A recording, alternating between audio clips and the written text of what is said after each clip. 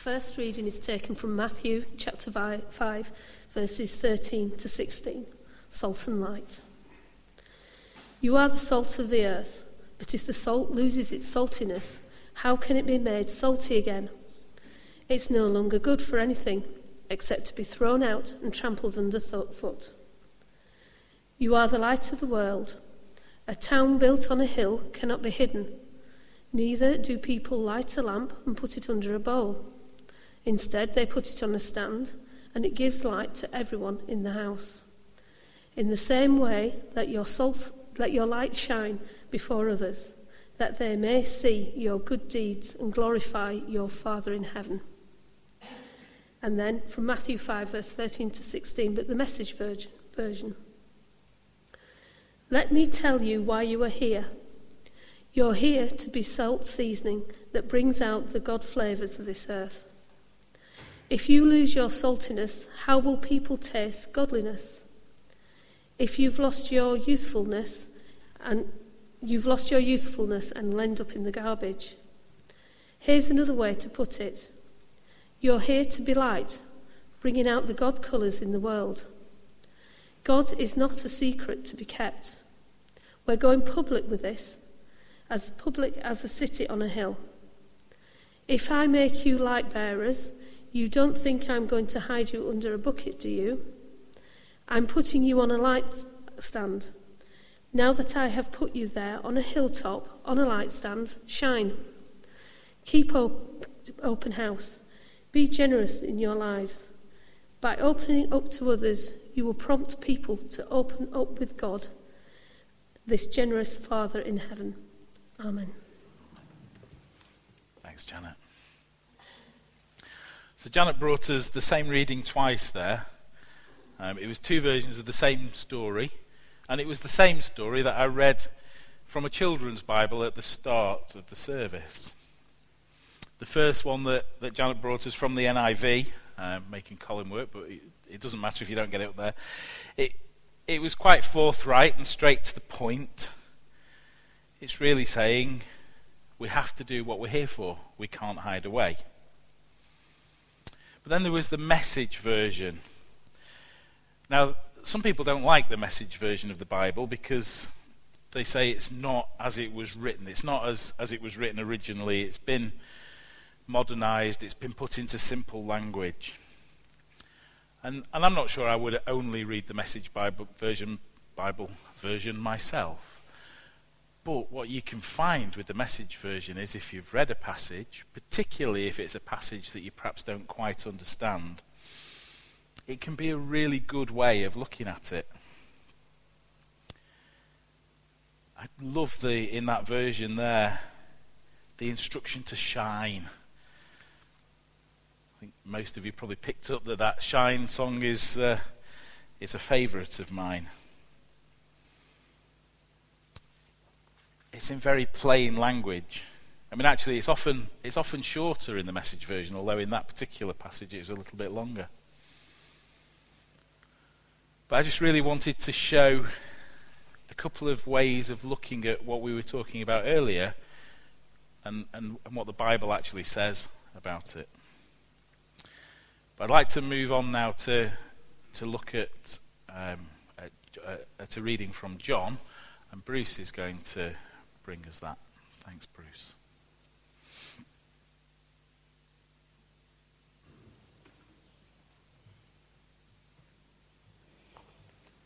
A reading from John 1, verses 1 through 18.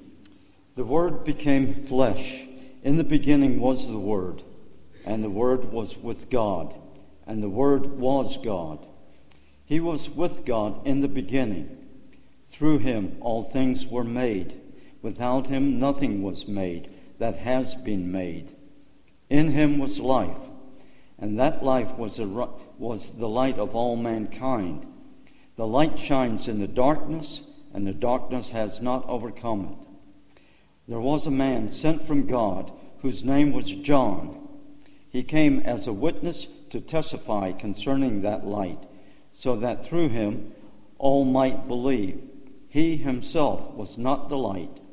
He came only as a witness to the light. The true light that gives light to everyone was coming into the world. He was in the world, and through the world was made through him. The world did not recognize him. He came to that which was his own, but his own did not receive him. Yet to all who did receive him, to those who believed in his name, he gave the right to become children of God. Children born not of natural descent, nor of human decision or a husband's will, but born of God. The Word became flesh and made his dwelling among us. We have seen his glory, the glory of the one and only Son, who came from the Father, full of grace and truth. John testified concerning him. He cried out, saying, "This is the one I spoke about when I said, 'He who comes after me has surpassed me because he was before me.'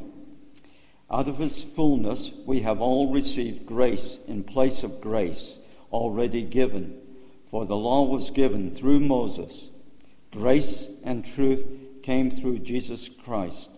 No one has ever seen God, but the one and only Son, who is himself God and is in the closest relationship with the Father, has made him known." Amen. Amen. Thanks, Bruce. So we'll ask Colin to put that reading back on the screen. So if we look back at verse 1, this is John's interpretation of the nativity story. It's not starting when Jesus was born on earth, but right back at the beginning. And it says, "The Word became flesh, and in the beginning was the Word, and the Word was with God, and the Word was God. He was with God in the beginning." Now, it's worth knowing here that the word there, the word in the Bible, the original Greek word was logos, and it doesn't quite mean the same as the word that we use, or it does mean the same, but it's a particular interpretation of it. So logos is the word that we get ology from, and logic. So it's a bit more than just a word. And it's talking about the word in the sense that Jesus is everything that God wanted to tell us, everything that he wanted to explain to us and to reveal to us. As I was planning for today, I had a look and I found that Aristotle talked about logos, and he described it as something more refined than the capacity to make private feelings public. So with words, we use words to tell people what's inside, and it's a bit more than that. He said it enables human beings to perform as no other animal can. It makes it possible for him to perceive and make clear to others through reasoned discourse the difference between what is advantageous and what is harmful, between what is just and unjust, and between what is good and evil. So, in some respects, when you read John the first time, why is he saying word? It's a bit of a strange choice of word. But it's a bit more than that. Well, it's a lot more than that. And when we think of the word as God's revelation, as what God is trying to show us, we start to see that analogy with light. And then in verse 4, if we move on. Verse 4. Sorry, we're there, verse 4. "In him was life, and that life was the light of all mankind." So this is where John starts to talk about life and light. And this, and the previous few verses there, it's like an echo of right at the start of the Bible in Genesis, the very beginning of Genesis, which says, "In the beginning God created the heavens and the earth. Now the earth was formless and empty.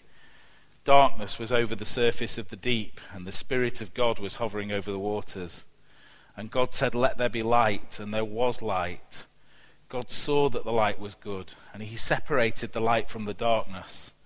God called the light day, and the darkness he called night. And in the evening, and there was evening, and there was morning, the first day. And what John's trying to say to us there is that Jesus has always been God. Right from the beginning. God is unchanged, the Trinity of God.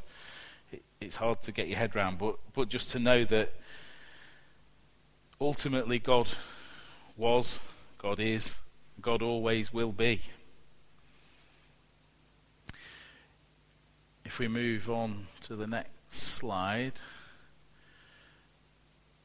The light shines in the darkness, and the darkness has not overcome it. If you think about walking into a dark room, you can turn the light on, but you can't walk into a light room and turn the dark on. Darkness can never win. Then John starts to talk about himself. And he says, there was a man sent from God whose name was John. And that's what he's saying about himself. And if we move on to the next one, he came as a witness. So he's saying here that he isn't God, he isn't Jesus. He's writing this to tell us about Jesus. He's not the light, Jesus is the light. He's writing the book so that we can know about Jesus. But he's not just writing it so that we know about Jesus in an academic sense. If you go right to the end of Mark's Gospel, it says, Jesus did many things. The very last verse of the very last page of Mark's Gospel says, Jesus did many other things as well. If every one of them were written down, I suppose that even the whole world would not have the room for the books that would be written. So it's not a history text. What he's trying to tell us is, he's trying to tell us who Jesus is, who God is. And he's telling us so that we might get to know him, so that we might believe. If we move on to the next one in verse 9. John's telling us that Jesus is the true light in the world. But the world doesn't always recognize him. Didn't then and doesn't now. And I think that for me what John is trying to say here is that we've been given free will. We're not forced to believe. We're not forced to do anything. It's a choice. We don't have to recognize him or believe in him. But like there's a painting by a man called William Holman Hunt, and we have a print of it in the quiet room if you want to look afterwards. It's called Light of the World. And what that painting is about Jesus standing outside the door and knocking. But there's no handle on the door. Jesus can't open the door. He won't open the door. But if we open the door, he will come in. And we can ultimately be adopted as God's children. But it's our choice. And if you like the painting, actually there are 3 originals of The Light of the World.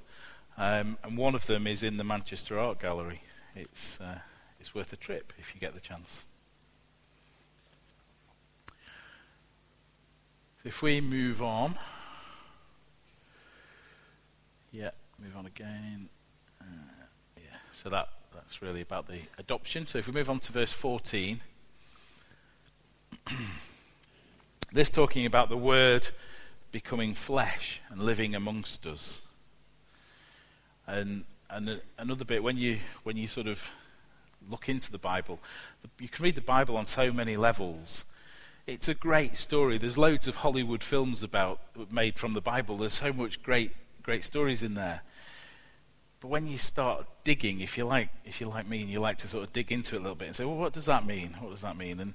And there's mention here that the Word made his dwelling among us. The word dwelling in the Bible is a Greek word, and the word is Skinu. Now, I don't know if I've pronounced that right. It doesn't sound very Greek, so I've probably not pronounced it right at all. Skeno. And what it literally means is pitch a tent. So Jesus is pitching a tent. And there's parallels here. There's, John's Gospel, he has loads of parallels with the Old Testament and things, and there's parallels here with the tabernacle in the Old Testament. But I just really like that image of Jesus getting his tent and coming and pitching it alongside our tent, or perhaps not even alongside, but right in the middle, on a big campsite, and he's right in there with us, right in the midst. I just love that image. And I think that one of the challenges with all Bibles is they're all interpretation. So there isn't a word in English that means exactly skinu, just like there isn't a word that means exactly logos, and that's two of the words out of hundreds. There's so many nuances that it can be quite difficult to get, and that's sometimes why when you read different translations, you can just get a sense of something slightly different, maybe.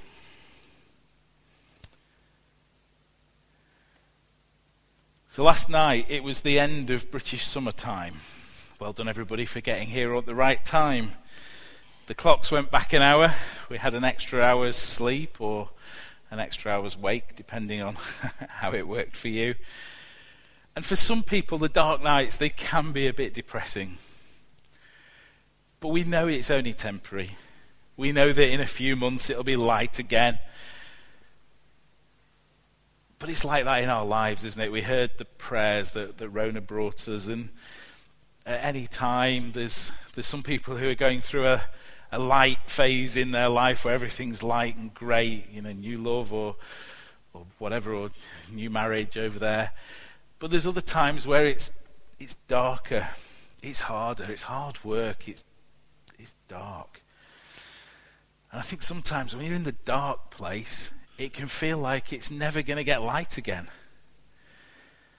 And I think that's why Jesus is saying to us, we've got to be the light, we've got to shine, we've got to take away a little bit of that darkness. We've got to be there for other people. When Brian asked us to just greet one another, the smiles, the difference that made for those minutes, and probably all day, just a little bit of an extra glow. And you think just what that little thing can do, what a massive difference we could make just by shining a little bit brighter. Years ago, going back a long time now, before digital cameras and when cameras you had to put your film in, I used to develop and print my own photographs. And I loved it. And I had a dark room set up in the loft at my mum and dad's house. And I'd spend hours there printing photographs. And as I was thinking about light, that image came to me. And I was thinking, because when you're printing photographs, you can't have any light. It has to be really dark. Now, what they do so you can see is there's a light called a safe light. Most of my printing, I did a little bit of colour printing, but most of it was black and white.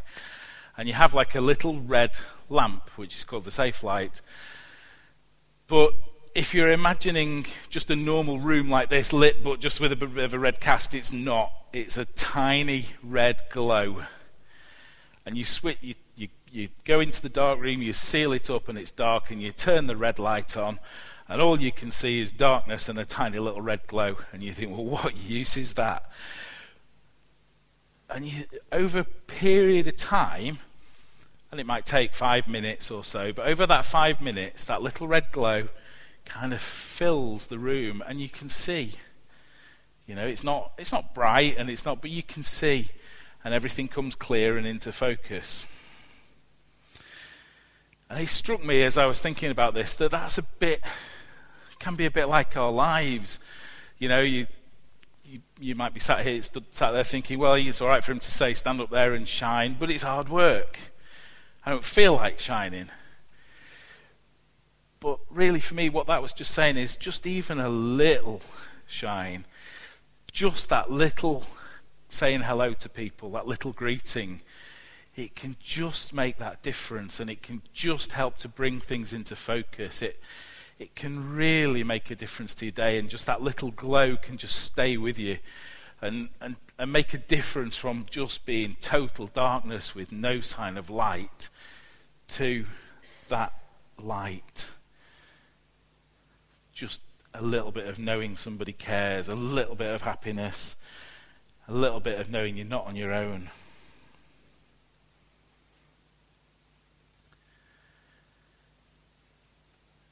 If we move on, I don't know that there's an awful lot more I want to say about the thing. So here, when it's talking about John, I think it's talking about John the Baptist. So John the Baptist was saying that he wasn't the light either.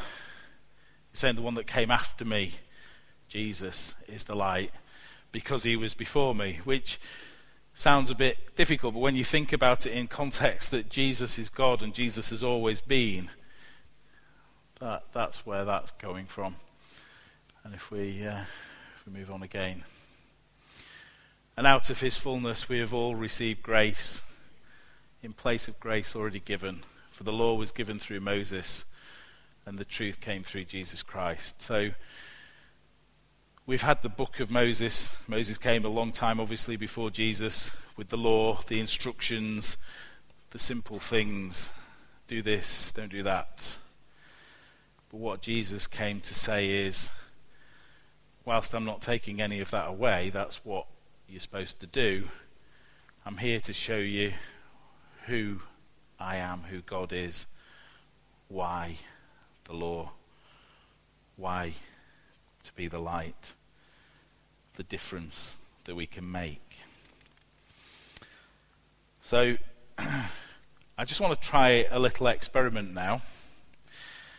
And where this comes from is I was on Facebook the other day, and this little meme thing popped up on my screen, and it was a thing that says, "Light casts no shadow." So I'm going to ask Colin to put a blank slide on the screen so we get some light, and I just want to demonstrate a little bit. So if I hold this match carefully, if I can sort of find the space, you can see the match there.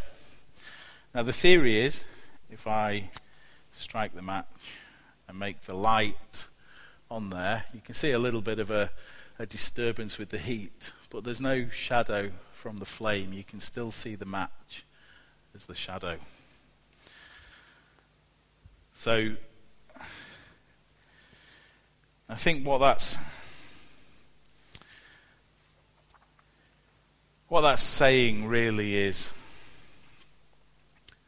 that light that doesn't cast a shadow, it's love, it's compassion, it's care. And we can all be that light. We can take away the shadows. We can be the light that Jesus is calling to be. And there are times we're going to be that light and we're going to shine bright as the sun, and that's marvelous. And at other times we're going to be that photographic safe light. We're going to be a faint, tiny glow. But that faint, tiny glow might make the difference in somebody else's life. And obviously we're going to be every shade between those two. So when we started, I spoke about Halloween. Well, I didn't really speak about Halloween. I mentioned Halloween.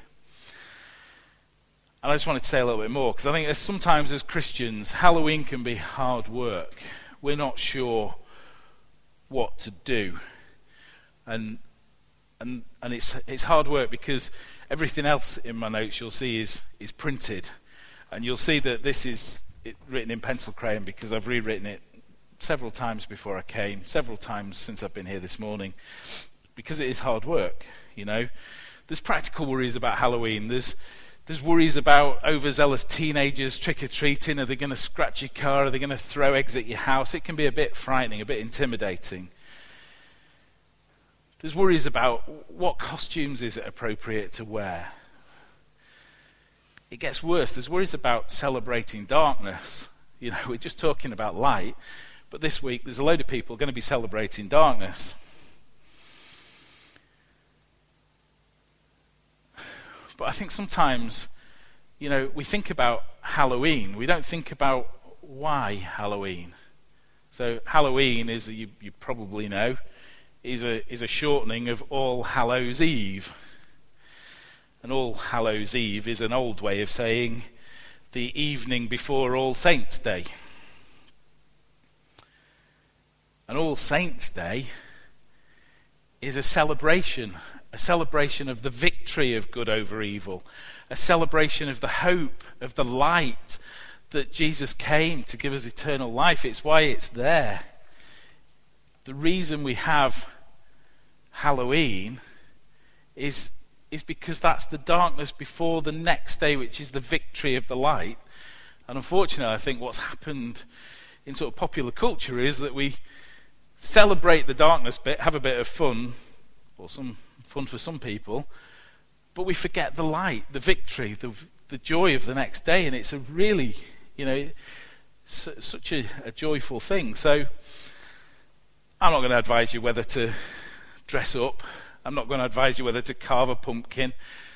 Decide that yourself. I'm not even going to say whether you should trick or treat. That's up to you as well. But what I'll say is, whatever you do, remember that it's all about the victory of light over dark, of love over fear and hate.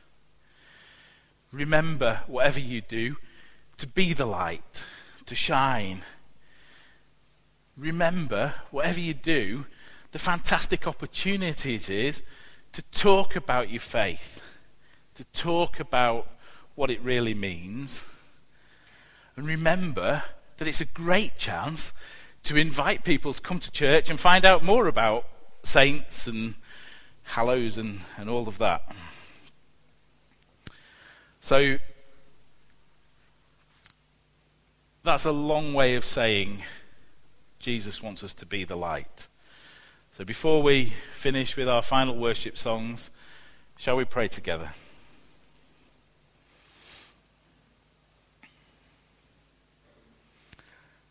Father, we thank you for your word. We thank you for your word, whether we read the Bible in depth in lots of versions and study it, or whether we engage with your word through a game. We thank you for giving us the chance to be the light in your world. As a church, the chance to be a little bit of light to Syrian refugees with some warm blankets.